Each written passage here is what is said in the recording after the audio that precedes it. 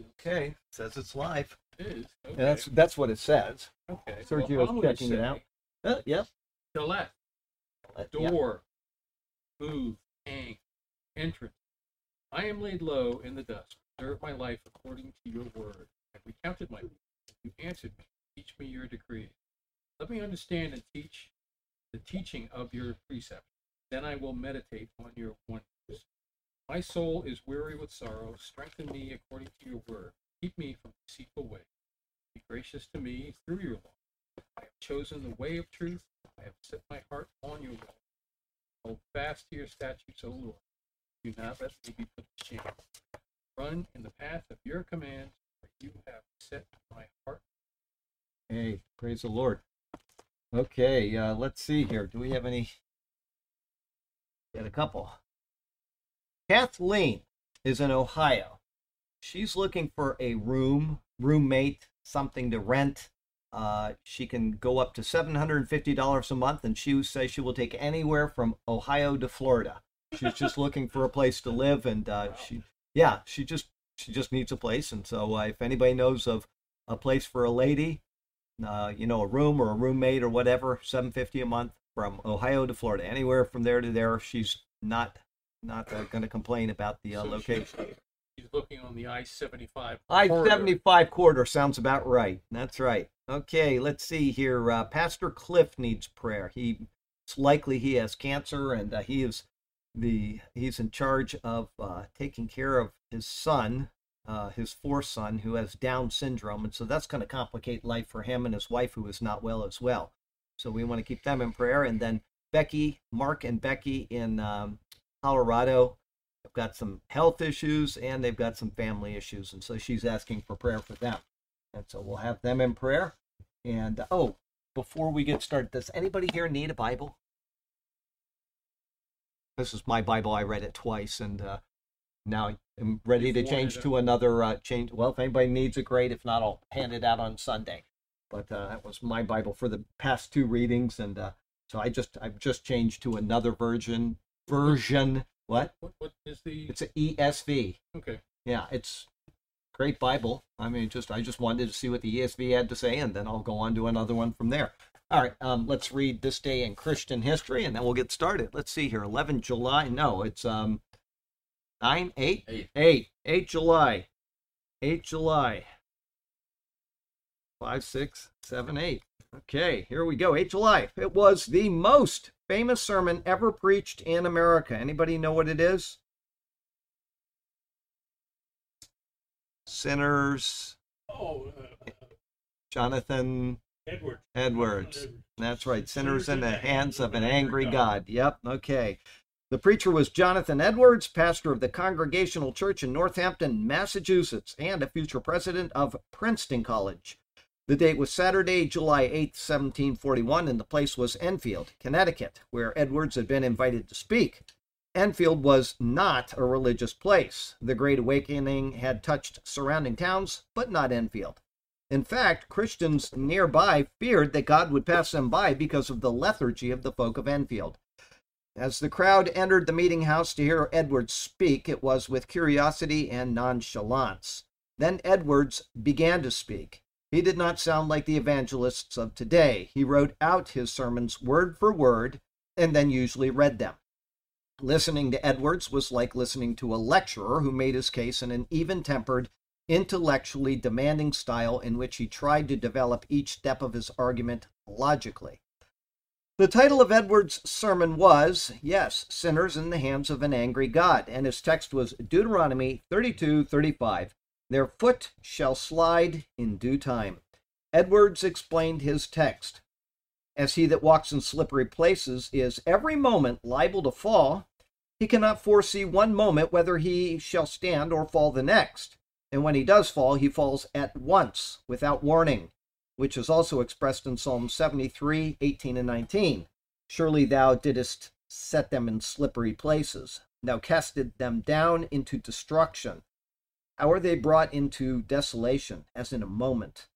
The bow of God's wrath is bent, and the arrow made ready on the string, and justice bends the arrow at your heart, and strains the bow. And it is nothing but the mere pleasure of God, and that of an angry God, without any promise or obligation at all, that keeps the arrow one moment from being made drunk with your blood. Thus, all you that have never passed under a great change of heart by the mighty power of the Spirit of God upon your souls, all you that were never born again and made new creatures and raised from being dead in sin to a state of new, and before altogether unexperienced light and life, are in the hands of an angry God. And now you have an extraordinary opportunity, a day wherein Christ has thrown the door of mercy wide open and stands calling and crying with a loud voice to poor sinners, a day wherein many are flocking to him and pressing into the kingdom of God. Many are daily coming from the east, west, north, and south, many that were very lately in the same miserable condition that you are in, are now in a happy state, with their hearts filled with love to him who has loved them and washed them from their sins in his own blood, and rejoicing in the hope of the glory of God. As Edwards preached, members of the audience cried out, "What shall I do to be saved?" or "Am I going to hell?" Some crowded toward the pulpit, begging him to stop. At one point during the sermon, there was so much noise that Edwards asked everyone to be quiet so that he could be heard. He ended the sermon by saying, "Let everyone that is out of Christ now awake and fly from the wrath to come. The wrath of Almighty God is now undoubtedly hanging over a great part of this congregation. Let everyone fly out of Sodom. Haste and escape for your lives. Look not behind you. Escape to the mountain, lest you be consumed." The little town of Enfield was never the same. Why do you think this sermon is so well known? Do you believe that God is angry with you? Or are you among those whose sins have been washed away in his blood? We all need to flee to Jesus from the coming wrath. Revelation 6:16, they cried to the mountains and the rocks, "Fall on us and hide us from the face of the one who sits on the throne and from the wrath of the Lamb. For the great day of their wrath has come, and who will be able to survive?" So if you want to listen to the entire sermon, just go to YouTube, type it in, Jonathan Edwards, "Sinners in the Hands of an Angry God," and it's right there in 10,000 versions. Very well done by many of the readers, and some are famous. You'll know their voices right away. Heavenly Father, we thank you for the chance to come into your presence, and we certainly pray for the people that were just mentioned and the needs that were mentioned. We thank you for the chance to just be in your presence and to revel in who you are. And we know that you are an angry God because of the sin of man. And we know that there is nothing that we can do to change that. No matter how good we are, no matter how much we try, no matter how many people we help, no matter what we do, we are still at enmity with you because of the sin that is in us. But you sent Jesus to change that. And there is something that he did that can change us. So give us wisdom to call on the name of the Lord, to be cleansed by his precious blood, and to be reconciled to you through that. Lord, we pray this, and we certainly pray also that this class will be conducted properly and that whatever is said here will be proper. And if it's not, I would ask that you would alert us to what is wrong and that it could be corrected so that your word would not be mishandled and the pure doctrine would be put forth to glorify you. And we pray this in Jesus' name. Amen. The one thing that impressed me about that was that he had to explain his text. Who would have guessed? Oh, yeah. Who would have guessed? That they texted back then. Jim said that. They heard. It's okay. There. They could hear. Yeah, They're going, gosh, what a dumb joke that was. Text. Okay, let's see. We've got this done. We've got that done. Okay. We are in Ephesians chapter 3. I thought we were in Philippians, but Burke said we're not. We're still back in Ephesians 3. So we're in Ephesians 3, verse 19, and you probably need to go back to 14 or something, somewhere around there. 14, prayer for the Ephesians. For this reason I kneel before the Father, for whom his whole family in heaven and on earth derives its name. I pray that out of his glorious riches he may strengthen you with power through his Spirit in your inner being, so that Christ may dwell in your hearts through faith. And I pray that you, being rooted and established in love, may have power together with all the saints to grasp how wide and long, high and deep is the love of Christ. 19. And to know this love that surpasses knowledge, that you may be filled to the measure of all the fullness of God. Isn't that a wonderful passage? It is. I mean, just hearing it read without any analysis is what a way to start off a day. Oh my goodness.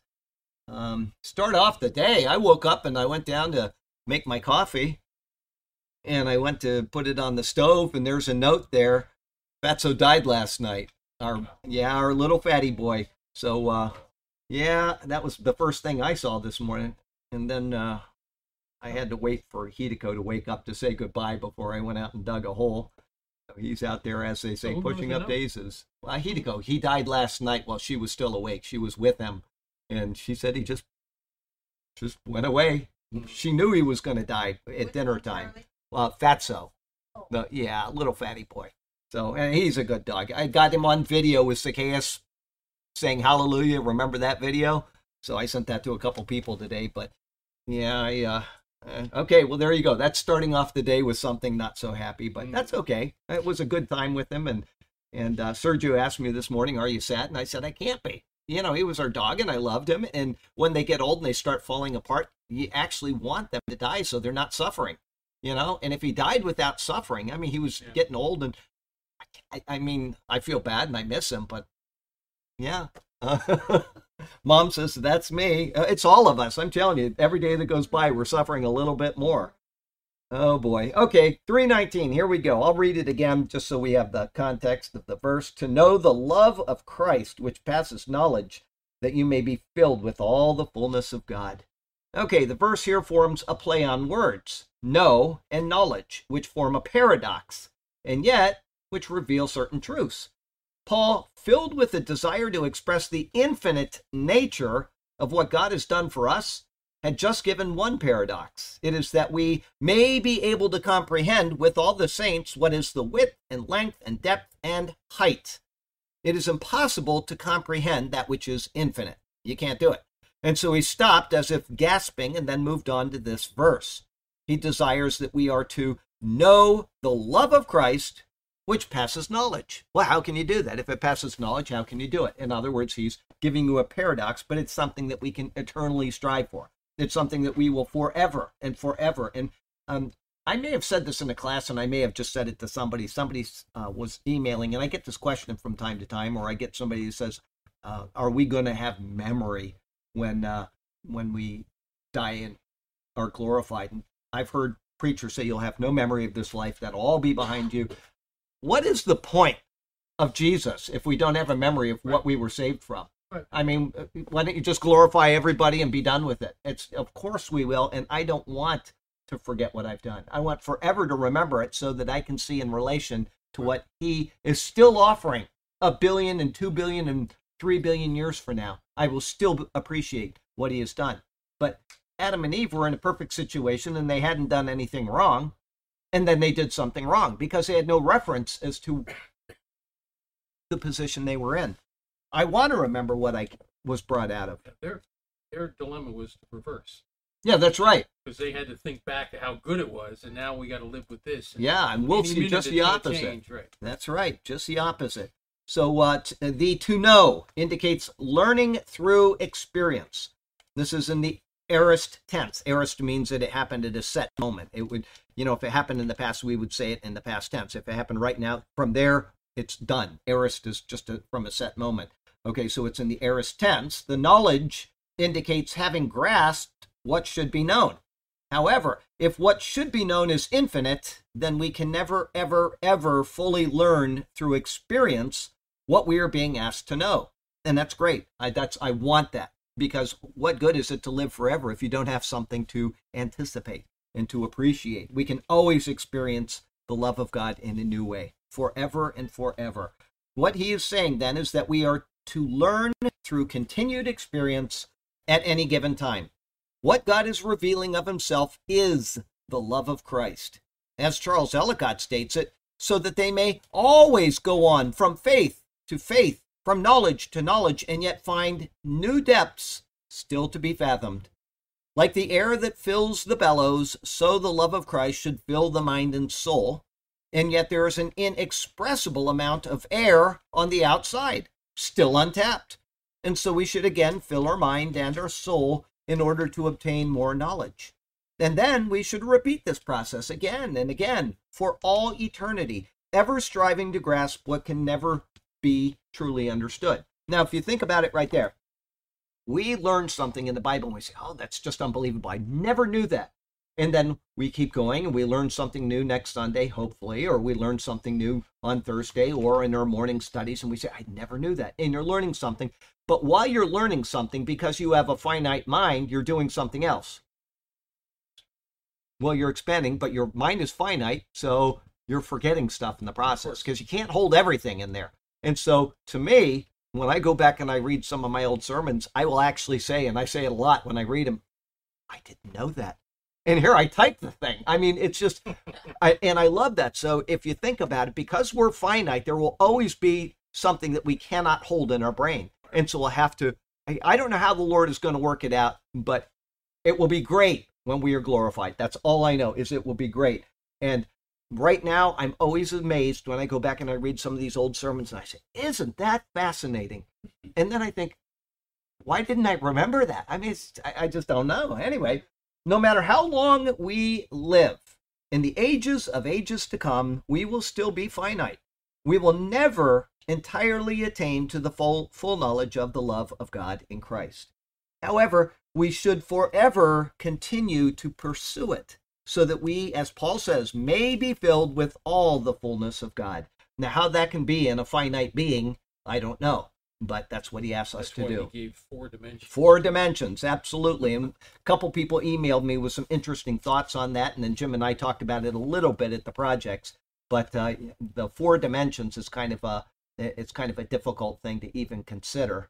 But Paul put it in there for us to, same thing as these paradoxes, to try to contemplate what he is saying. Anyway, though it is impossible, it is what we are being asked to do. Oh, wait a minute.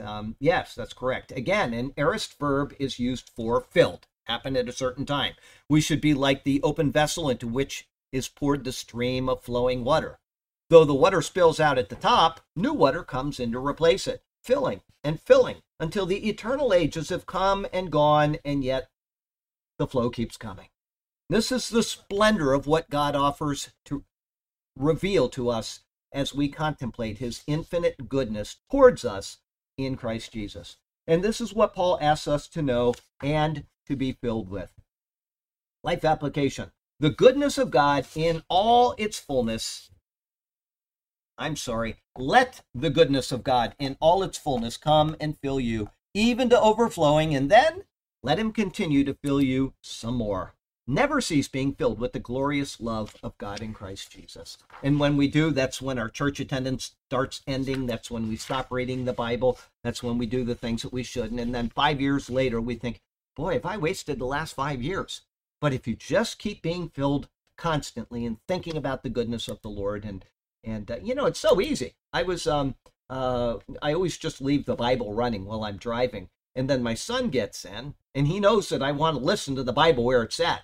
And so when he borrows my car, which is about every 8 minutes, to move something or to do this or that, he will turn it off so that I have it right where it was when I was on it. And then he'll listen to, the Joy FM or something. And I'll be listening, I'll turn on the radio, or I'll turn on the car and the radio comes on, and I'll be listening to the Joy FM. And there's this Christian song, and I think that's pretty nice. But then I realize I'm not listening to the Bible. You're wasting your time. I'm wasting my time. Not that I don't like Christian music, but I want to hear the Word of God when I'm driving, especially because I don't want to do something to the guy that cuts me off that I shouldn't be doing. I want to make sure that I try to, whatever. But it's so easy to get away from your habits and the things that are important. Not that listening to Christian or anything else. I'm not opposed to listening to any music. When I'm typing during the day, if I'm not doing something important where I have to think, I let music run. And I just let YouTube play whatever comes up. And it's very rare that I'll turn off a song because it's that bad.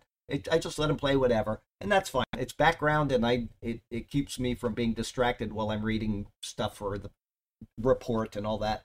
But so I'm not opposed to that. But if you are listening to the Bible while you're working, even if it's just reading news articles, you can't do it. There's no way, because your brain is being pulled away from one thing to the other. Yeah. So I just let the music play, and that just gives me something that is rather than quiet or dogs breathing or whatever. So anyway, we're in 320. We are. Oh, Bert's got something. The fullness, he said here, that we might be filled up to the fullness. Yep. Colossians 1, Yes. 19 says, you got that coming? No, go ahead. Okay. For it was the Father's good pleasure for all the fullness To dwell in him. That's right. In Christ Jesus. He's got all that fullness. We don't have it yet. That's right. But We will be in Christ and we will be united to Christ. So somehow we will have access to the fullness, even though we don't have the fullness. right. Yeah. So, yeah, I'm not sure how it's going to work. Like I say, though, whatever is coming, it is going to be glorious. A quick, quick related story. Our housekeeper, really nice. We see him every 2 weeks. They've become family friends, and I'm not sure that they're Christians or not. But like, you know, I remember one time just saying, like, gosh, it's like made some mention about heaven, and she said, you know, heaven sounds like it's going to be very boring, just like floating around in the clouds, just playing harps. I'm like, going, who told you that? It's like, you know, it's like, come on. If you could have an understanding of everything you think you know, that would probably take forever. And then if you had had the full knowledge, or to learn everything that you don't know, forever plus forever plus forever. It's like, you know, you would be endlessly just like falling over yourself with just like this new stuff. Always. So it's kind of sad. And like I talked with her, but I know it was just, you know, going in one end. Well, it's because we just can't comprehend those things, especially when we're not understanding the nature of God. And most people just don't even contemplate that. And they don't have the Bible to direct them in any normal sense. And so it's just like, you know, and like I say, if this life was indicative of what the future life would be, I wouldn't want to live it. I wouldn't have anything to do with it. So whatever he has planned, it's going to be a lot better than this. I know that because I just know that. He wouldn't just stick us back into another thing like this and say, okay, here you go. Right. There's going to be something that we can really, and like I said, you know, I've mentioned it in probably 50 different sermons over the years, whether it's Christmas or the Resurrection Day sermons. I try to always bring in the point about Adam and Eve in the garden, and then the naming of her first son Abel, and then the naming of her second son, first son Cain, and then her second son Abel. And just the naming of Abel, the second son, and you understand what's going on there when she says, or when they called his name Abel, you can understand how desperately she wanted to go back to Eden. If you know what Abel means, it means hevel in Hebrew. It means breath. It's the breath that you see on a cold day, and then it disappears. And she called her son breath, basically, because she understood that everything, it's the same word in Ecclesiastes, which is translated as vanity, vanity of vanities, or in the NIV it says meaningless. Everything is meaningless. That's what when she realized she was not going back to Eden with her first son, Cain, because she said, she called him Cain, acquired. I have acquired a man with the Lord, thinking he is the Messiah that is going to send me back to the place that she was told, your seed, you know, Genesis 3:15, the first gospel, and she thought, this is it. He's going to get us back to this place, and it didn't happen. And the naming of the second son shows you how desperate she was to go back to what she had lost. And if it was that good, I'm ready for it. That's all I can say. Okay, 320. What? 20. Oh. Now for him who is able to immeasurably more than we ask for or imagine, according to his power that is at work within us. Within us. Okay, a little different here. Now to him who is able to do exceedingly abundantly above all that we ask or think, according to the power that works in us. So they had a little superlative in there. Paul bursts into a doxology of praise, as he is so often to do. As he writes his epistles, it is apparent that the process of writing or dictating his thoughts helps him to unpackage the wonder of what God has done in Christ. His emotions rise to such a crescendo that he literally bursts out with words of praise. Such is the case right here in this verse as he ponders the enormity of what God has done, and probably what God is going to do as well. The words now to him are speaking of God the Father, as is seen in verse 14. It is he, as Paul says, who is able to do exceedingly abundantly. This is a compound adverb which is only found here and twice in 1 Thessalonians. it shows the incomprehensible nature of what God can do. What is done by him is beyond anything which could have been expected or anticipated. Vincent's word studies argues that these words are an independent clause. He says, read the whole, unto him who is able to do beyond all, exceedingly above that which, and so on. In other words, they are a contemplative thought of Paul, which stopped short because of an inability to continue for a moment. He did that a couple verses ago. It seems he's doing it again. It would be as if someone were thinking on the marvel of what God is. In doing so, he stops and says, God is so great, amazingly, marvelously great, greater than I can describe. And then he just kind of stops because he just can't go on.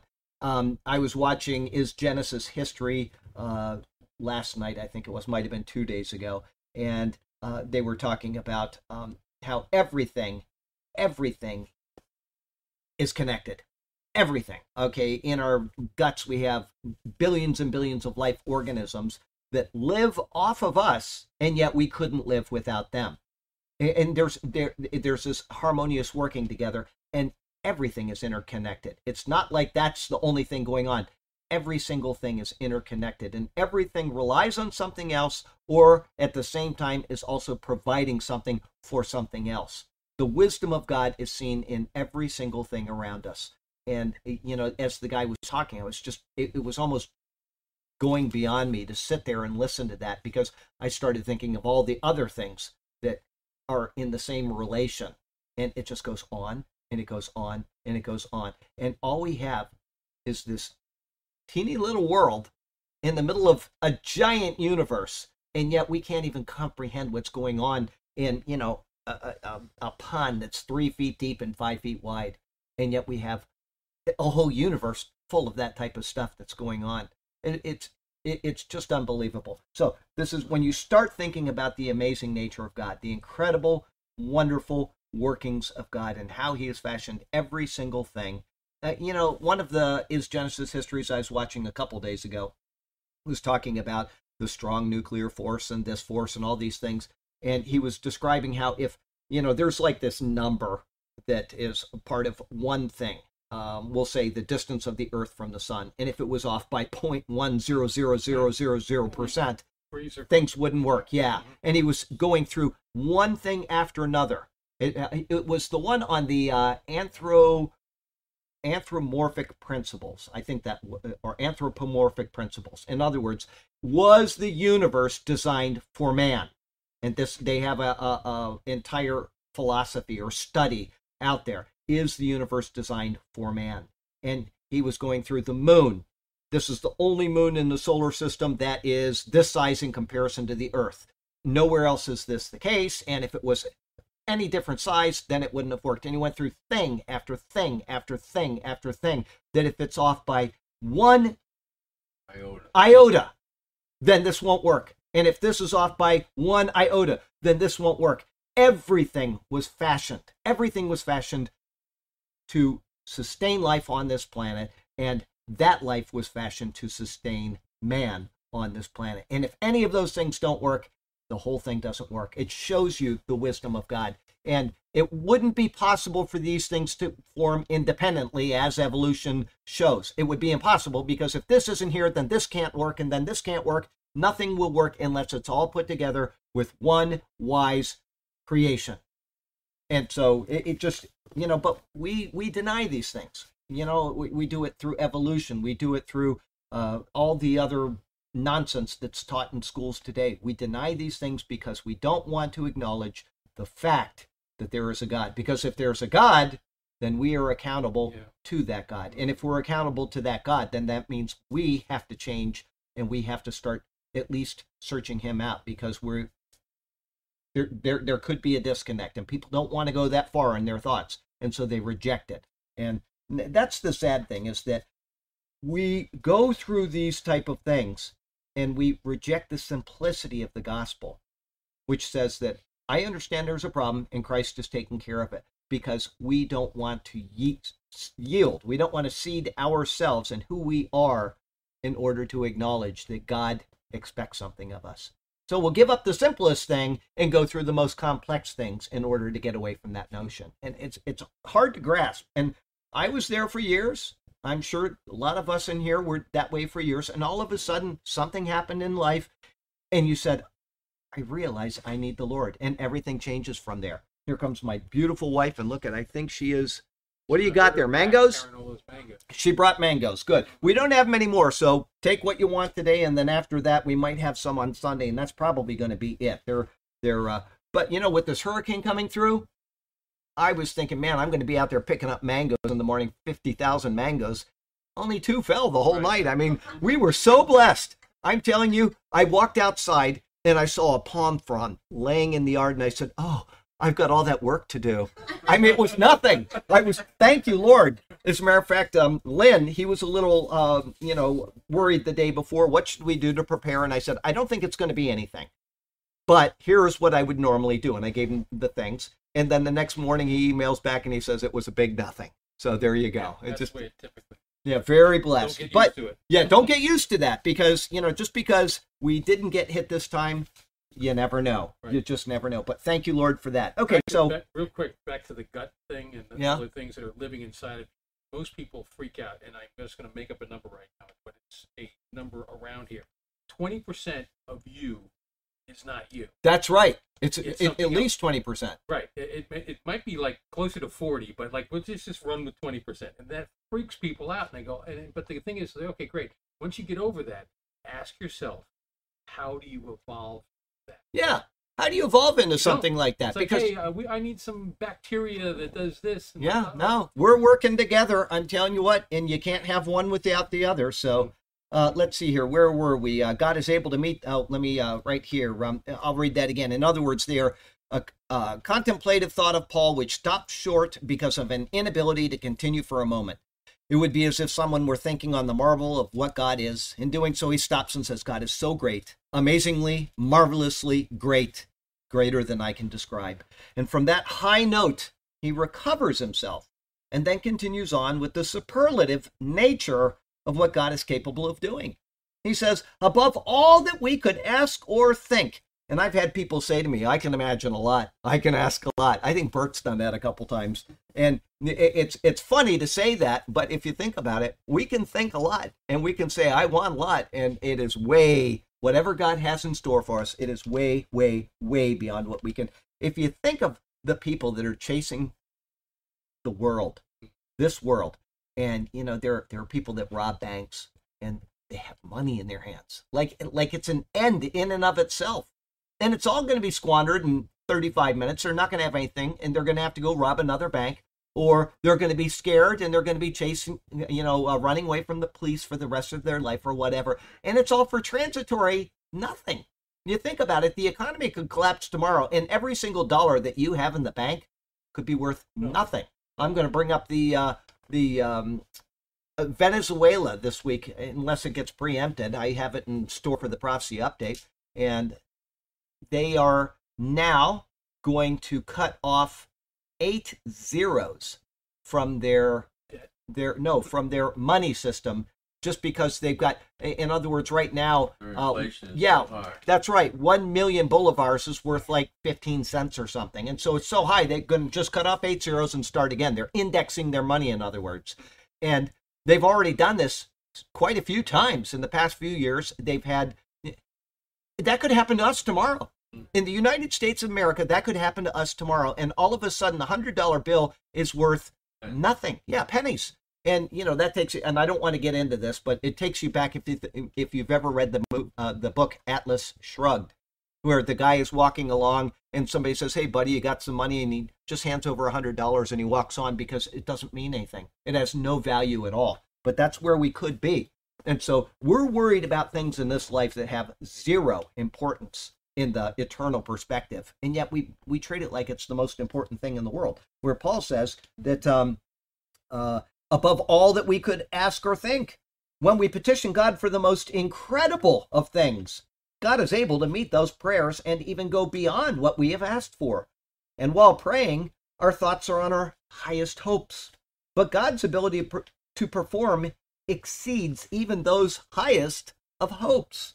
However, it is important to remember that Paul ties ask and think in with what God is able to do, not what he will actually do. Sometimes our prayers are not in accord with his divine will. If this is the case, then we cannot expect that they will be answered in the way we wish. Rather, what he is able to do is, as Paul says, according to the power that works in us. God is working in us according to his will and his predetermined end. There are times when our desires meet that will, and there are times when they will not. But through it all, his magnificent will is being worked out, and we will realize the superlative nature of his workings at the end. Okay, and we know that this is true. If we believe that this is the Word of God, if we believe that this is the Bible is God's revealed word to us, we know that that statement is true, that everything will work out because we have the book of Revelation. And the book of Revelation shows that there are wars coming, and it shows that there are going to be people that die, and it shows that there is going to be this and that going on. We've seen that all the way. We're in chapter 19 right now. And it says that these things are going to happen, and those things, up until just, 100 years ago, were completely considered allegory because they didn't make any sense. And now we can read the things about locusts, and we can know with all certainty that it's actually referring to jet fighters. So we can say, oh, well, God knew that in advance. We know that these lions with the smoke and the sulfur coming out of their mouths are tanks. And he was just describing them the only way that he could. Okay, so God knows these things are going to happen. And then you go a few more chapters and we get to 20 and 21, and he shows us everything is made new and that all of these things are going to be realized. Well, he can tell us what's going on in the world right now with Israel, and he can tell us about things that until just a couple years ago didn't make any sense at all. Then we can be assured that the things that he says after that are also reliable. So we don't need to worry, is God going to fulfill what he is saying in Paul's hand right now? We can be absolutely sure that he is going to do it. Things are going to work out. Life application, God is God, we are man. Let us always make our petitions known to God in humility and with high expectation. But let us also acknowledge to him that your will be done, O God. We should never claim anything in his name. I see that, I'll flip through the TV, which I don't watch TV anymore, but I'm talking about in the past. I would flip through the TV and you go to TBN and there's this person, some lady up on a stage, and she's saying, I claim this in Jesus' name. And you wait 15 minutes and there's another guy in another show and he's claiming something in Jesus' name. I find that the most offensive thing on this planet when I see people do that, claiming something as if they have a right to it. Okay? You want that Mercedes-Benz? Claim it in Jesus' name. It's absolutely insane to hear people do things like that. Somebody was emailing me today about what's going on in the world. And I said, we've got these people that are in Nigeria that will tell you, you guys are living in a bubble. I mean, they're over there being slaughtered by the thousands because of their faith in Christ. And here we think that this is the normal, that we can have prosperity and we can be rich and we can have all the things that we want. This is abnormal in all of human history. This is because we have Christians that established a nation, they've been productive, and they have glorified God, and those things are going away. They're going away from this nation, and when they are gone, this nation will be gone as well. And the same death that's happening in Nigeria and in Vietnam and countries where they just kill Christians wholesale is going to happen here as well. And we're not going to be exempt from those things, and nobody's going to be saying when they're lined up to be shot against a wall, I claim that Mercedes-Benz in Jesus' name. It's not going to happen. We've got such a perverse idea about what God is doing in this world and what we should be doing in relation to that. We should never claim anything in his name. It is presumptuous and arrogant to do so. Instead, let us allow him to direct his will without us snapping fingers of pride. So I'm sure that'll offend somebody that watches this someday and they say, well, I'm entitled to this, or we're not entitled to anything. The only thing that we are entitled to, the only thing from the moment that we were conceived, the only thing that we are entitled to is hell. That's it. There's nothing else. We deserve, according to Jesus in John 3:18, we deserve hell. He who does not believe is condemned already. That's his words, not mine. Because that's true, that's all we deserve. Anything beyond that is an act of God's grace, and it is an act of his mercy. And that is it. So everything that we have, every dollar that you have in the bank, every meal that you've eaten this week or that you will eat in the week ahead is an act of mercy by God, who is giving the world food. Then we see right now, I mean, look in the Pacific Northwest. They're still going at 100-degree temperatures out there. The water is diminishing. They're worried about now people pumping out of the ground. They're going to stop the allowances that have been there since the states were made states, because they can't afford to do it anymore, and people are going to start fighting over these things. This is the reality of the situation. And if we look at the book of Revelation, and if we say it's coming soon, which most people think that we're pretty close to the end times, it's only going to get worse. It's not going to get better. And so that's why I tell you what, every single time it rains, even if it rained today and then it rains tonight, I always stop and I thank the Lord. Always. I'm so grateful that he has the mercy on us to give us rain. And that's especially true. Was it you I was talking to? Yeah, Burke. He came in here and he said he got at his house during the storm 5.5 inches. Was that it? 5.5 inches of rain. The next day, he said it was dry enough to mow his lawn. And that's because we're in Florida. And guess what Florida is? It's sand. What's that? Yeah, it's sand. And so if people don't know, if it doesn't rain for, say, a month and a half in Florida during the summertime, if you want to put up a fence and you get at your post hole diggers, you better bring a 5-gallon bucket of water too. Because when you go in there, the sand just runs right out of the post hole diggers. There's no digging post holes unless you have water to make it sticky and then pull it out. And you got to have a lot of water to do that. So that's just the way Florida is. So I am always thankful to the Lord every single time that we get rain. Always. Well, you can get a little too much and then you think, oh, thank you, Lord. But I'm very grateful that we don't have the opposite, because, man, what is it? Lamentations. It's saying better to die by the sword than to die by famine. Absolutely. I agree with that 100%. Just run me through and get it over with, because, okay, 3:21. To him be glory in the church and in Christ throughout all generations, forever and ever. Amen. Amen. And that's almost identical, so I'm not going to reread it. But I can say that this is the last verse of chapter 3. Okay. Wow. The words "to him" are speaking, as in the previous verse, about God the Father, who has orchestrated all things according to his wisdom for the redemption of mankind. It is he who has done, as Paul says, exceedingly abundantly above all that we ask or think, according to the power that works in us. That's verse 20. And to whom belongs the glory in the church. All credit is given to God in the church concerning our redemption and eternal status, where we will live in his presence. Excuse me.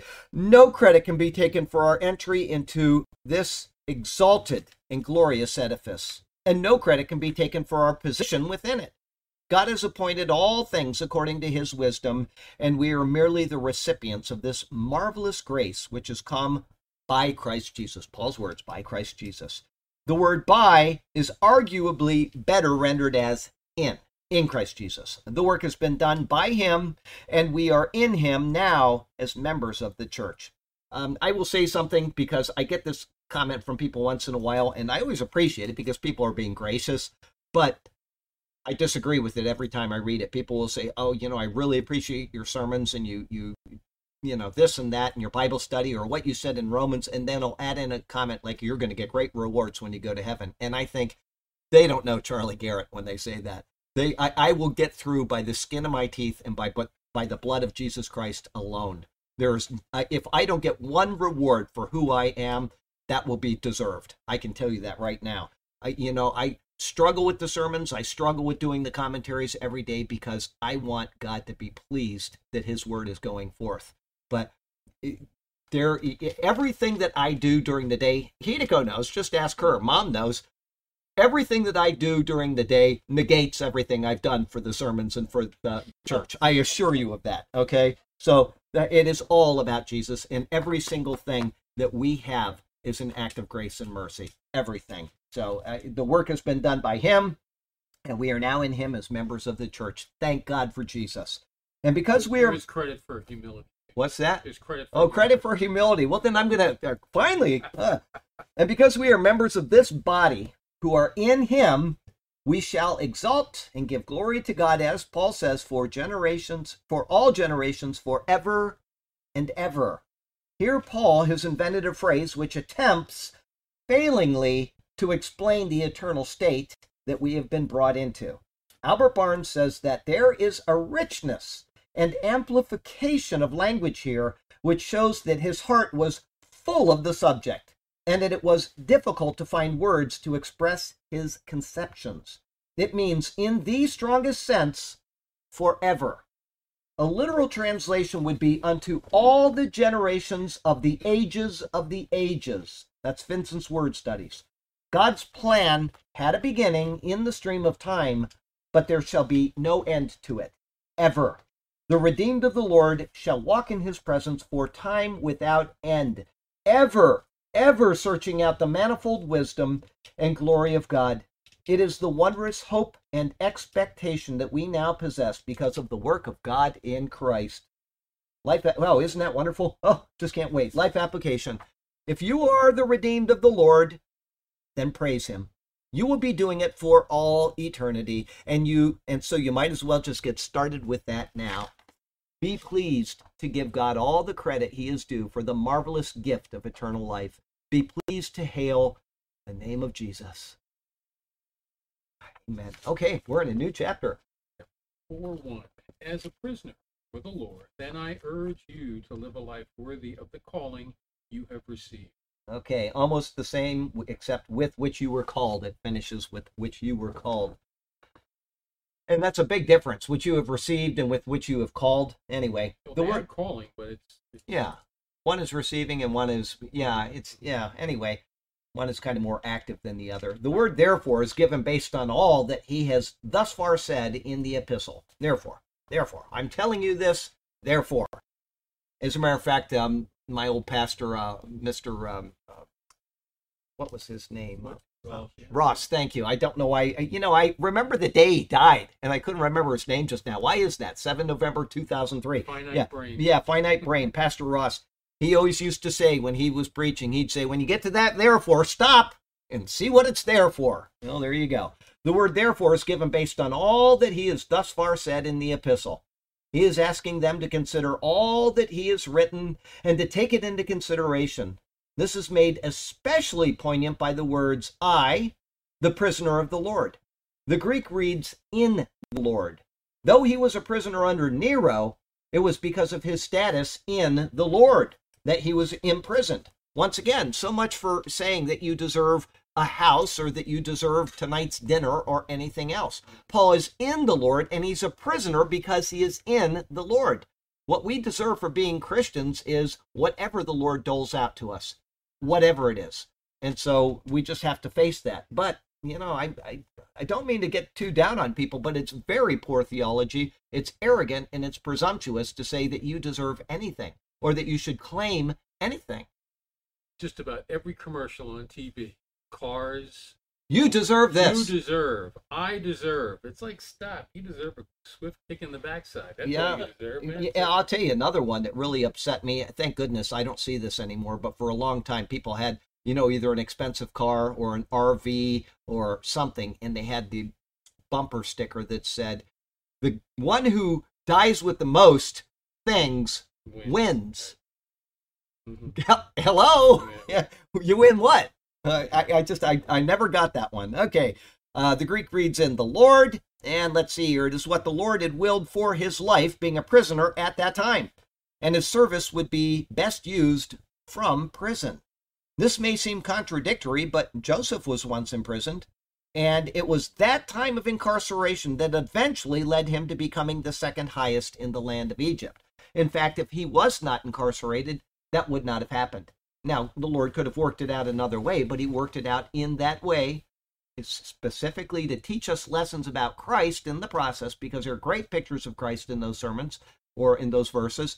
And yet, Joseph in prison was eventually brought right out of prison, and he went from being prisoner to second in Egypt in a single moment. So you think about the wonder working of God. That's rather incredible. God was using his time in prison for a greater purpose, and the same was true with Paul, who was also being used in this manner. Based on that status, meaning a prisoner in the Lord, he desired them to, his words, walk worthy of the calling with which you were called. If Paul's incarceration was a part of God's plan, and we know it was, then they could look at his position, which would otherwise seem ignoble, and they could then consider that whatever position they were in, they too could find it a place of honor because of the Lord's positioning them where they were. And, I have to remind myself of that when I get up every morning, and 6 days a week I go down to the mall. And I go to the mall, and sometimes I walk into the bathroom. It's a public bathroom, and I have to think, I've got to do this, and I have to think, I'm the Lord's servant, and I'm going to do my very best at taking care of this. But it can be brutal sometimes. It can be so bad. I'm telling you, people can do the worst possible things when they are secreted away from everybody else, and they do it. They do it with contempt. And I just have to, breathe in deep and then get to work. And I just, you have to remind yourself that whatever your position is, if you're making a lot of money at your job or if you're not making a lot of money at your job, you are the Lord's servant and you should be doing it to the glory of God. Okay, same thing with 7-Eleven. I almost lost it this morning. One of the girls came out and she's like, look at those cigarette butts everywhere. I said, this is every single day. The night guy goes out there and he stands out there with somebody else. I don't know who it is, but he smokes the ones with the tan colored butts, and another person that he talks with smokes the white color butts, and they stand there and I bet they smoke 50 cigarettes each, and they throw them right down in the parking lot every single day. 5 days a week they work, and I have to pick these all up. And I think, what's the matter with these people? All it would take would me be going in there and saying, would you not do this? But I'm not going to do that. If he doesn't have enough sense in his head to not do that, and the next day they're all gone and he starts doing it again, he'll just do something else stupid. So, but this is the way it is in the world. This is, and then there's another one, a person, it's a female, this one, and she smokes too, but she goes over and I'm not kidding when I say this, there's a cigarette, it's a 5-gallon bucket that I put dirt in, right? And it just sits there, and I drilled holes in the bottom. So that's the cigarette butt by one of the garbage cans on the side of 7-Eleven. She goes out there every day that she works, and she smokes her cigarettes, and she throws them around, not in the cigarette butt thing, every single day, every day. Now, there's something wrong with people like that, but you know what? That is, I have to say, I'm doing this, and I'm the Lord's representative, and I'm going to do my best at it. But today I said to the girl, I said, I want you to know this guy he really torques me off when he does this. Maybe she'll say something, but maybe not. Whatever. Anyway, there you go. If Paul's incarceration was a part of God's plan, then they could look at his position, which would otherwise seem ignoble, the point I was just making, and they could then consider that whatever position they were in, they too could find it a place of honor because of the Lord's positioning them where they were. Try to remember that when you're picking up these people's garbage. If high, they would conduct themselves with humility. If low, they would conduct themselves with dignity. Paul has shown them that position in this world is irrelevant in regards to position in Christ. This is what he is relaying to them with his therefore. Everything he said up until this point is tied up in therefore, and he's summing it up right there. They should consider themselves as Christians first and foremost, and conduct their walk in that regard. It's tough. I'm telling you, it can be so tough, but that is what we are called to do. And then life application. It is a common thing for people to get swept up in an almost idol worship concerning pastors, preachers, and teachers of the Bible. But it should not be this way. Rather, some of the seemingly lowliest of the church may be the ones who are walking in the most worthy manner in regards to their calling. Let us consider all according to how they honor the Lord, regardless of their position or title. Now, I'm not going to embarrass anybody, okay? But I will say that every Thursday, somebody comes in, and he's been doing this for years, and he said, I want to vacuum the carpet. And so I said, okay, I appreciate it. And I feel guilty sitting here because I've got everything done by the time he gets here. I feel guilty sitting here, and he said he wants to do it. And so it's hard for me not to say, let me do it today. He wants to do it, so he does it. And then the same thing happens on Sunday morning. Somebody comes in here on Sunday morning, and this individual wants to do all of the stuff in the kitchen. Get the communion ready, get all the fruits and vegetables washed, which I never did. I just put them out and you're going to eat them. But she washes them all. She puts them out in a nice... Now we know. Well, I mean, I never would have thought of doing it. I didn't know you have to wash these things, but she puts them all on this plate and everything is out. Everything works together. Everything works together. But you know what? I find that hard to allow people to do those things because, not because I don't want them to do it, but because I feel guilty that I'm not doing it and they're working when I'm not doing something at the time. It just, it's like I should be doing this. And so I appreciate people that do these type of things. And both of them are very good people. And you had a hard time giving up a stamp. A stamp? Volunteer. Oh, yeah. Well, same thing. I mean, I don't want people to, if they volunteer for it, I have to let it go and say, okay, here you go. But at the same time, it's against my nature to have somebody do something when, I can do it. Oh, Charlie's farming out all this stuff. I don't feel that way. I feel like, okay. Anyway, just so you know that. Yeah, did I finish that? Yeah, let us consider all according to how they honor the Lord, regardless of their position or their title. A good lesson is the pastor a couple of years ago. I think he was in California. And, I don't know if he's a good pastor. I don't know if he's a good preacher. So don't send me an email and say that guy is blah, blah. I don't care. All I know is that one time he went into the church. He didn't shave and he put on some really dirty clothes. He had a beard and he looked like a hobo. And he wanted to see if anybody would come up to him. And it was completely different than being the pastor.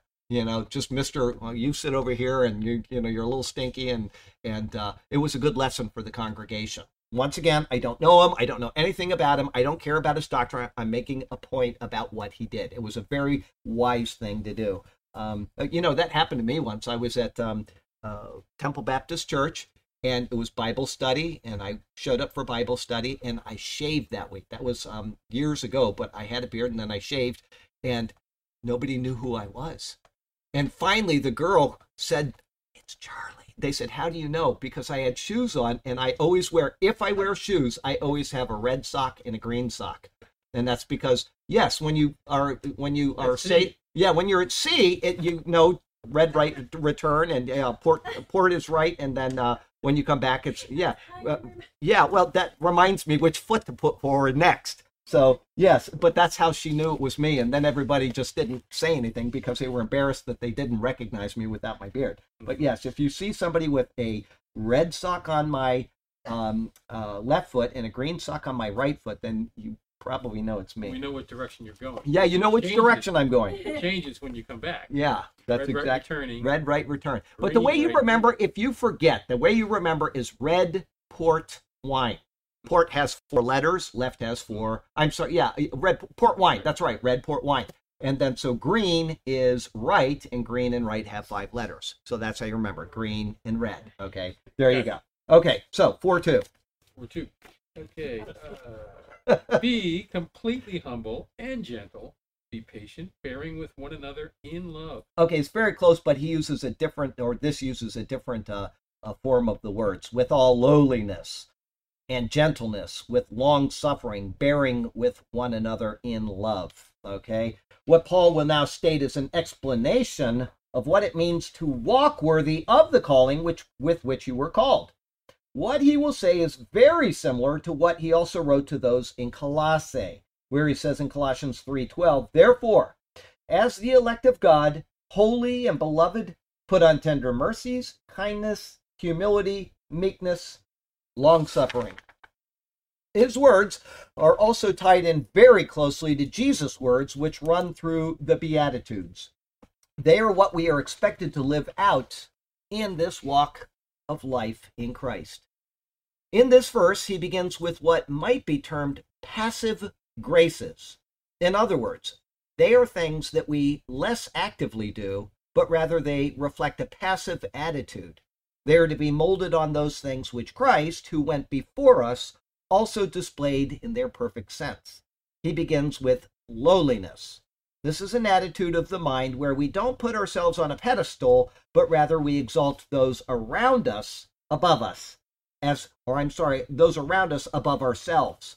he writes of this attitude of diminishing one's own importance back in the book of Romans. There he says in Romans chapter 12, one more page, Romans 12, and I'll start with verse 2, and do not be conformed to this world, but be transformed by the renewing of your mind, that you may prove what is that good and acceptable and perfect will of God. Verse 3, for I say, through the grace given to me, to everyone who is among you, not to think of himself more highly than he ought to think, but to think soberly, as God has dealt to each one as a measure of faith. Now, I can assure you that when you go out to Siesta Key during the tourist season, there are a lot of people that have never learned this lesson. They think way more highly of themselves than they should. They come down here, they've got a lot of money, they're staying in an expensive condominium, they're driving a very expensive rental car, and they think way too highly of themselves. And it's a sad place to be in this world. You want to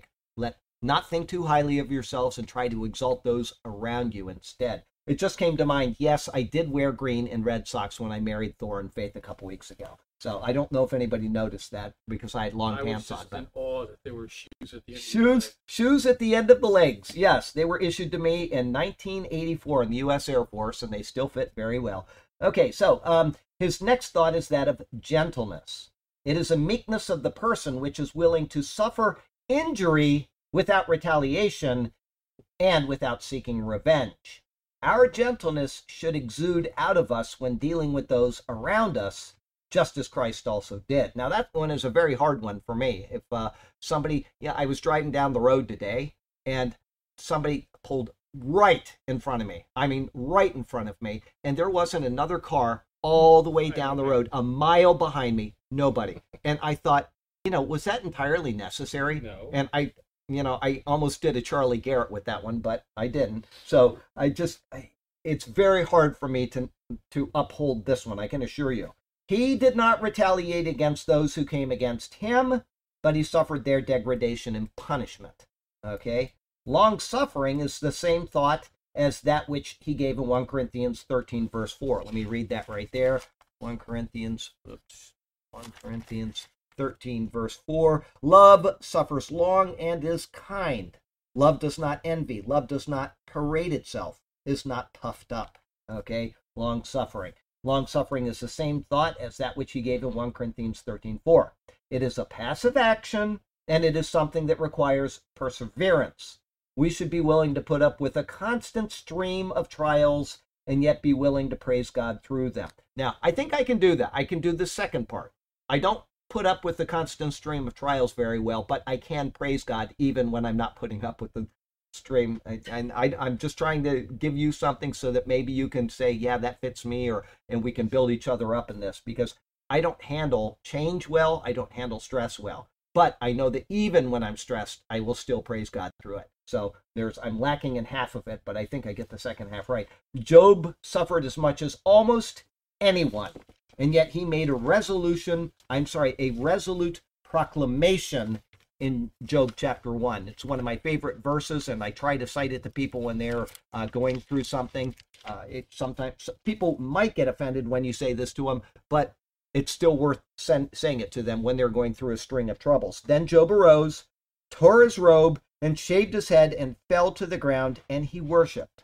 And he said, naked I came from my mother's womb, and naked shall I return there. The Lord gave, and the Lord has taken away. Blessed be the name of the Lord. If you can do that in the worst of trials like Job did, then you will be, like I said, I've sent that to people, and I've had some people get upset at me. Well, you don't understand my predicament.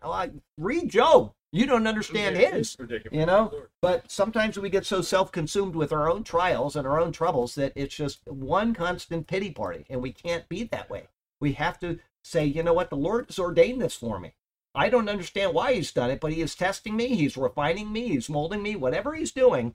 And we need to say, I'm not going to have a pity party over this. And, I mean, if sending you a scripture from Bible, which is in the context of the situation you're in, offends you, then you need to read your Bible more. That's all there is to it. And, this is the Word of God. He wouldn't put these things in here unless it was there to develop us as human beings in his presence. And the fact that Job started out with that. Yeah. It ended It ended quite very well. differently. That's I mean, right. You know, it's like, you know, He kept his cool through the whole thing, and he was a little off in what he was presenting, and the Lord had to call him out on it. About chapter 40, you know, Job was more. He wasn't wrong in his doctrine about God, but he was wrong in his doctrine about what God is capable of, where his three friends were wrong in their doctrine about God. And so, you know, this is an interesting thing. Somebody emailed me one time and she asked, you know, I always hear preachers quoting the book of Job in the part where the three people are speaking. Okay, not Job, when the three people are speaking. And yet the Lord says that what they said about me is wrong. Is it okay for them, these preachers, to quote that? And I said, yes, it is. Because that isn't the issue that the Lord is finding fault with them. They say things that are true, and truth is true. It doesn't matter who says it. It doesn't matter. True is true. If they say something about the nature of God, which is true, but their conclusions are wrong, you can still say the true part. Okay, so it's not wrong to quote that. But what they were doing was they were limiting God, and they were putting him in a box that he did not belong in. And so their idea, their concept of who God is was incorrect. And so that came out in what they said. But they do say truths in there which are worth quoting. So you got to be careful with Job and that issue. But it's but they operated without any Bible. no, that's right. They operated So without any Bible. If they got that close without Bibles, yeah, get them a star effort. That's absolutely right. Yep. Okay, so here we go. Job 121. Finally, in this verse, which is verse 4:2 right now, he notes that our walk should include the attitude of bearing one another in love. The word indicates a purposeful endeavoring in our attitude. We should have an earnest desire to exert ourselves in love in order to secure a thing not lightly obtained. That's Albert Barnes' words. I'll read it again. We should have an earnest desire to exert ourselves in love in order to secure a thing not lightly obtained. People can wear us out with their own pet peeves, their insecurities, their jealousies, and the like. In our walk, we should be willing to bear such things in love, rather than breaking down and shooting forth darts of anger. I know that's hard. We're all human beings. We get different stresses. My daughter calls when she's hungry, she gets angry. She calls it being hangry. She inherited that from me. Okay, she's adopted, by the way, and she still got it from me. Somehow my genes passed on to her. But we both do not handle life well when we're hungry, and that's it's not a good thing to do because we all get hungry 3 times a day. And so if you get me right before dinner time, you might get something that you didn't expect. But yeah, the hope is that we will. Let me read that again. People can wear us out with their own pet peeves, insecurities, jealousies, and the like. In our walk, we should be willing to bear such things in love rather than breaking down and shooting forth darts of anger. Okay, life application. Paul's words are a tough thing to live out. I was thinking of myself while I typed that commentary. So you know that I feel that way, and it's not just something I'm saying to make people feel better. They are, for Charlie Garrett, a tough thing to live out. But they are written under the inspiration of the Spirit and are thus things that we are being asked to do because they are what God approves of and therefore expects of us.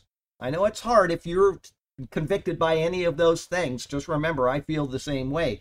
Let us endeavor to do the utmost to act in accord with these precepts. Okay, hard thing to do. I understand that. I fail as much as any person I know, but it doesn't excuse the fact that I do. It's true. Okay, 4:3. Make every effort to keep the unity of the Spirit through the bond of peace. Okay, little different. Endeavoring to keep the unity of the Spirit in the bond of peace. They say through, this one says in. Okay, let's see here, 4:3. These words complete the list of things by which one will be able to walk worthy of the calling with which he was called. Paul's words. In order to do this, he notes that we should be endeavoring to keep the unity of the Spirit. The word endeavoring doesn't really share the sense of the original, which indicates to make speed. Thus, something like haste to keep the unity of the Spirit is more in line with Paul's intent. Which one did yours say? It says make every effort. Make every effort. Well, it indicates speed, haste, or, be quick to, or something like that. We should strive with all willingness and speed to ensure such unity. This unity of the Spirit, Paul's words, is not referring to a possible division of the Holy Spirit, but rather any division of those sealed with the Holy Spirit. Paul has been speaking of the church as one body and that we are all members of one household. Therefore, we should be united in our conduct and our walk because of this. However, this brings in an obvious difficulty. When doctrine is lacking or the Word of God is mishandled, either unintentionally or intentionally, which is possible, there can be no true unity of the Spirit. I typed a sermon on Monday. I typed it on, let me see if I can find, I think it was Deuteronomy 24, 1 through 4. That rings a bell, and I think that's what it was, and it's a good that we're reading this right now, because I'll tell you exactly what I did. It won't be out for 10 weeks. Hopefully we'll be raptured before then, but let's see here. I'm going the wrong way. I'm in Deuteronomy 4 now instead of going toward 24, because my brain just is not that big. Okay, hang on a sec here. 24. Okay, Deuteronomy 24. Yes. No. Yes. Okay. When a man takes a wife and marries her, and it happens that she finds no favor in his eyes because he has found some uncleanness in her, and he writes her a certificate of divorce, puts it in her hand, and sends her out of his house, when she has departed from his house and goes and becomes another man's wife, if the latter husband detests her and writes her a certificate of divorce, puts it in her hand, and sends her out of his house, or if the latter husband dies, who took her as wife, then her former husband, who divorced her, must not take her back to be his wife after she has been defiled. For that is an abomination before the Lord, and you shall not bring sin on the land which the Lord your God is giving you as an inheritance. So that's the sermon coming out in 10 weeks. I typed that on Monday. And I was asked by somebody in this church February of last year, so it's a little more than a year ago, almost a year and a half. Charlie, he sent me a sermon, and he said, I'd like you to evaluate this. This needs to be addressed. And I typed up an evaluation of it, and then I just let it go because, I thought maybe I'll just do it when, we have a need in the church or something. And I just kind of forgot about it. And he happened to mention those verses. And what I did was not for a sermon. It was just to be like a Bible study or something. It was just notes. And but I thought this is the perfect time to address that. And the doctrine that he put forth was appalling. It was horrific. The sermon, I think, is 24 minutes and 11 seconds long, and he probably had 55 errors, either in thinking or in theology or in just quoting the Bible. It was terrible, okay? And so I'll read again what I just read so you'll understand why I brought that point up. It says, however, this brings in an obvious difficulty. When doctrine is lacking, or the Word of God is mishandled, either unintentionally or intentionally, there can be no true unity of the Spirit. And so people may find offense at me typing a sermon and quoting this person and citing where he was wrong and why his theology was terrible. I'm sorry. Paul, in Galatians chapter 2, does what? Burke, I know you remember. What does he do in Galatians chapter 2? Somebody is doing something wrong. Oh, he confronted him face to face. Face to face and publicly, openly. People always send me these messages and they say, Charlie, you shouldn't say this about Amir whatever, or you shouldn't say this, because they like this person. They like to watch him, okay? And they say you should email him privately. I'm sorry, it does not work that way. The Bible never asks you to privately email somebody that has wrong doctrine, ever. You call them out on wrong doctrine. That the precedent. Prophetic. What? Yeah. Oh, yeah. Yeah, don't email. Don't email. Don't do anything. Just let him have his bad doctrine. I'm sorry. If somebody is teaching bad doctrine, they are to be called out on it, and it is to be open. And that's why I say at the beginning of every single Bible study, if I am wrong, I hope I am alerted to this, because I do not want to teach something wrong, but I need to be told that there is something wrong. That's all there is to it. And if they are wrong, then I'll go back and I'll say, here's why I am right, and you're telling me I'm wrong is wrong. And then we can work on it from there. But when I give that sermon, if somebody finds offense that I'm going to call this guy out on, it's because somebody asked me to evaluate the sermon, because he quoted the passage that we're in during that in Deuteronomy, and it's a perfect time to do both. This guy wants an answer, which I never gave him. It's been a year now, and so I will give it to him. But bad doctrine does not mean that we have unity of the Spirit. It means exactly the opposite. We have no unity of the Spirit because, and I'm going to show you why, this is given by the Spirit. God, the Holy Spirit, gave us this divine inspiration through men of God. If this is mishandled, if this is misquoted, if it is misapplied, whether it's unintentional or intentional, there can be no unity of the Spirit with the person until that is corrected. And that's why when you call out a heretic, you do it because they are saying something that is inappropriate. Okay? And hopefully they'll change. Some people will just try to justify why they say things and go on with their bad doctrine because they get more money out of it or whatever. I don't know what the reason people do things is, but there cannot be unity of the Spirit when doctrine is not correct. Because the Spirit, perfect example, somebody goes to a charismatic church and you tell them this is ungodly what they are doing. And they say, no, this is the Holy Spirit. Well, the Holy Spirit says that no more than 3 can speak in tongues and it must be translated. You got 55 people all rolling around on the floor, supposedly speaking in tongues. There is no translator. It cannot be of the Holy Spirit because the Holy Spirit will never contradict himself. God is not self-contradictory in any way, shape, or form. So if it doesn't match this, then it cannot be of the Spirit of God and there cannot be unity. Okay, so if people don't like that, I cannot help them. The Bible gives us the precedent of what to do, and that is what we are to do. Okay, yes, this is seen throughout the epistles and even in the 7 letters to the 7 churches. In Romans 16:17, Paul says the following. Romans, I don't remember what he said, so I'm going to be interested to see what he said. But Romans 16, 13, 14, 15, 2 parts, probably 16, 17, he said, now I urge you, brethren, note those who cause divisions and offenses, contrary to the doctrine which you learned, and avoid them. You're to note them and you are to avoid them. And then I'll go on. For those who are such do not serve our Lord Jesus Christ, but their own belly, and by smooth words and flattering speech deceive the hearts of the simple. Okay? Doctrine matters.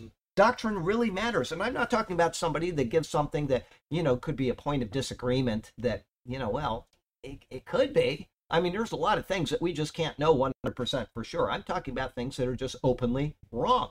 They're doctrinally wrong. And they continue down that. Paul would tell us to avoid those people. Therefore, it is understood that such divisions will exist. A lack of unity is inevitable. Paul doesn't say that this cannot occur. Rather, he instructs that at times it must occur.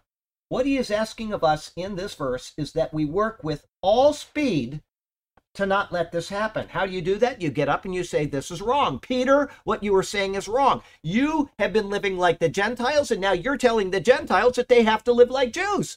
What are you doing? He did it with all speed. He literally jumped out of his seat. It doesn't say that in the Bible, but you can make your mental picture of it. He was beside himself that this is happening to a congregation that he had established. These people understood the grace of God. They had received the Holy Spirit, and all of a sudden Peter comes in and starts pulling away from them. And he's caving to the people that had the wrong doctrine. Oh, I better get going. We're almost done here. Let's see here.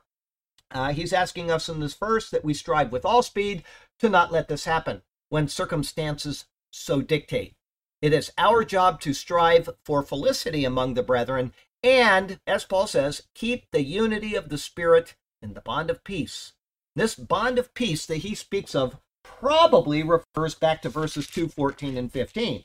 He says, therefore, he himself is our peace, who has made both one, and has broken down the middle wall of separation, having abolished in his flesh the enmity, that is, the law of commandments contained in ordinances, so as to create in himself one new man from the two, thus making peace.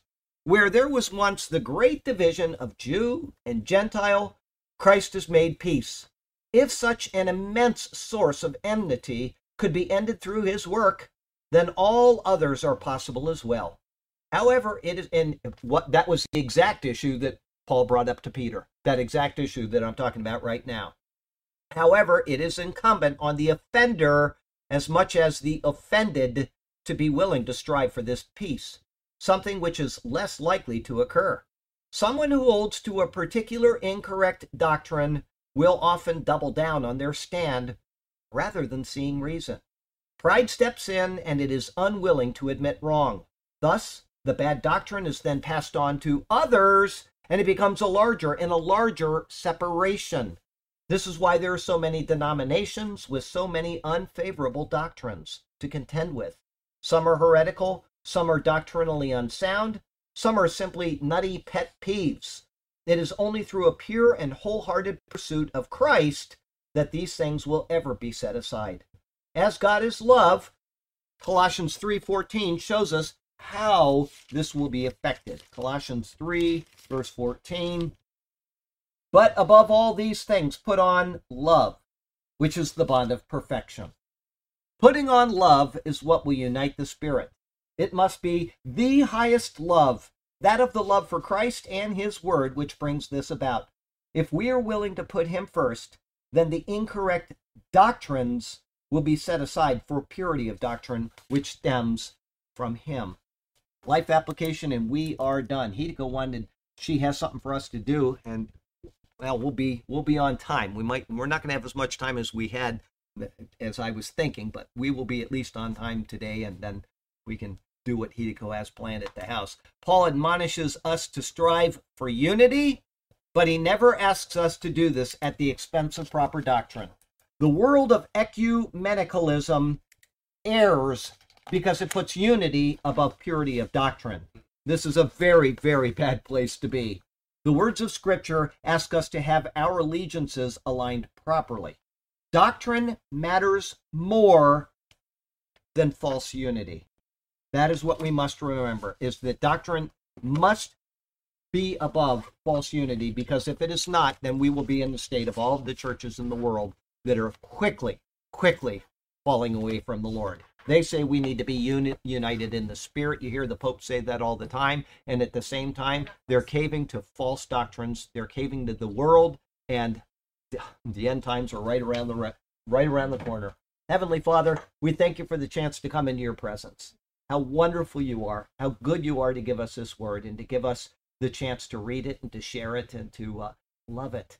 And help us to do that, Lord. Help us to read it in the morning, read it during the day, think on it, contemplate it, read it at night, meditate on it, sleep on it. Help us to just let it fill us with our total being, so that we are united with you and we become more and more like you. May it be so to your glory. And we pray this in Jesus' beautiful name. Amen.